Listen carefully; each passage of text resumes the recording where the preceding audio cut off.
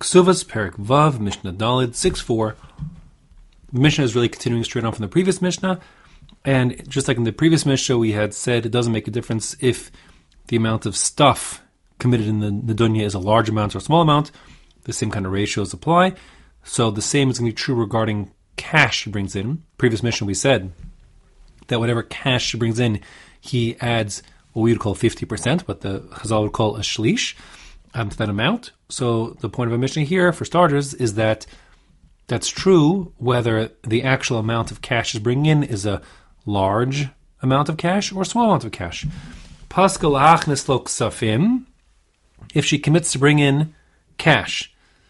Sela kesef, if the amount she's bringing is just one sela of kesef, remember, of silver. Remember, a sela is a large coin. That's the same as 4 dinar.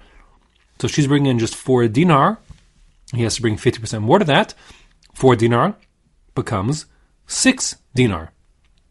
That's what the Mishnah says here. She says the sela kesef, so naaseh shisha dinarim. So then he will commit to give her back 6 dinarim. Just again, so since if you think of it, if she's bringing in, if you will, 2 times 2 dinar, so he's bringing a third times 2 dinar. Okay, 3 times 2. Okay, that's that. Now the Mishnah continues on with a new point altogether, which is that the chassan has to commit to give her an allowance to purchase cosmetics.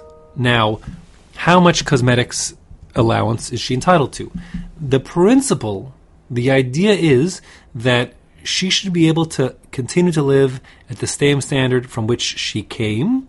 Or really, there's the greater of the two. Either the standard at which her husband lives in terms of material well-being and opulence wealth, and her father's home, right? But assuming, let's say, for example, that she's coming from a rich family, so then we have to say that she has to get a cosmetics allowance which is commensurate with her old lifestyle. So the Mishnah is suggesting that there's a sort of a proxy, a shortcut to figure out how much is the right amount. And the Mishnah says, therefore, Hachasan makabla alav asara dinarin lakupa. The chassan is going to commit to give her a budget of 10 dinar towards her cosmetics, l'chol mana umana, for every mana, every 100 dinar she brings in, meaning a 10% of what she brings in. That goes towards that number. That a tenth of that is what's the cosmetics allocation. The word lakupa just means for the basket, but it's a reference to the cosmetics budget. Now, first of all, it's absolutely ambiguous how often she gets this kupa allocation. Is it once throughout the whole marriage? Is it the first day of the marriage? Is it every week, month, year? Ambiguous. There's a machlokas or shonim how to understand it. So that's a question mark. That's lingering. Okay? Regardless, the point here, the principle here at work, is that she has to get an allocation for her cosmetics, and we're trying to guess how much that is based on where she came from. Now, all that said, the Mishnah finishes by saying, and this is really halach l'maisa, in as much as anything is halach l'maisa here. Rabban Shimon ben Gamliel Omer, hakol kamina kamadina. Rabban Shimon ben Gamliel says that everything, meaning everything in this Mishnah and the previous Mishnah, regarding the extra 50% for cash and the 25% inflation for the appraisals of the friends and family and the allocation towards cosmetics, all those things, the truth is, what he has to commit is really a function of what is normal in that time and place in their community. And that is going to be true.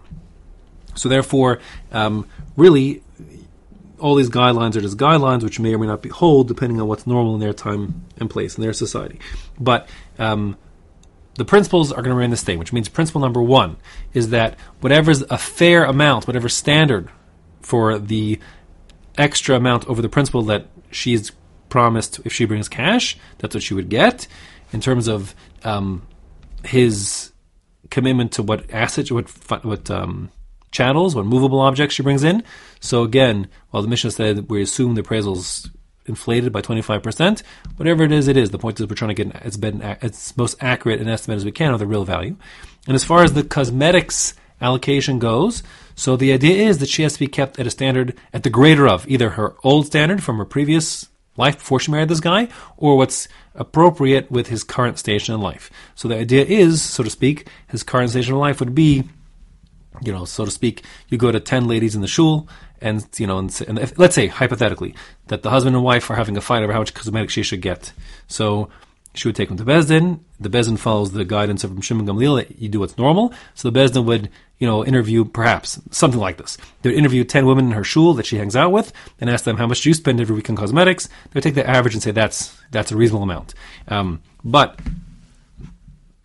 she's entitled to expect her old standards. So if she says, listen, I married a guy who lives in Eretz Yisrael and they don't wear makeup over here, but I came from Beverly Hills, and in Beverly Hills we all wore a lot of makeup. So it's not fair. I don't want you to ask, that's not the right standard. So then the Bezdin would agree, and the Bezdin would say, listen, we should be asking 10 women not of her local shul in Eretz Yisrael, but 10 women of her old shul back in Beverly Hills, how much they spend every week on cosmetics, and then make the calculation that way. That's the conceptual idea of this last part of the Mishnah.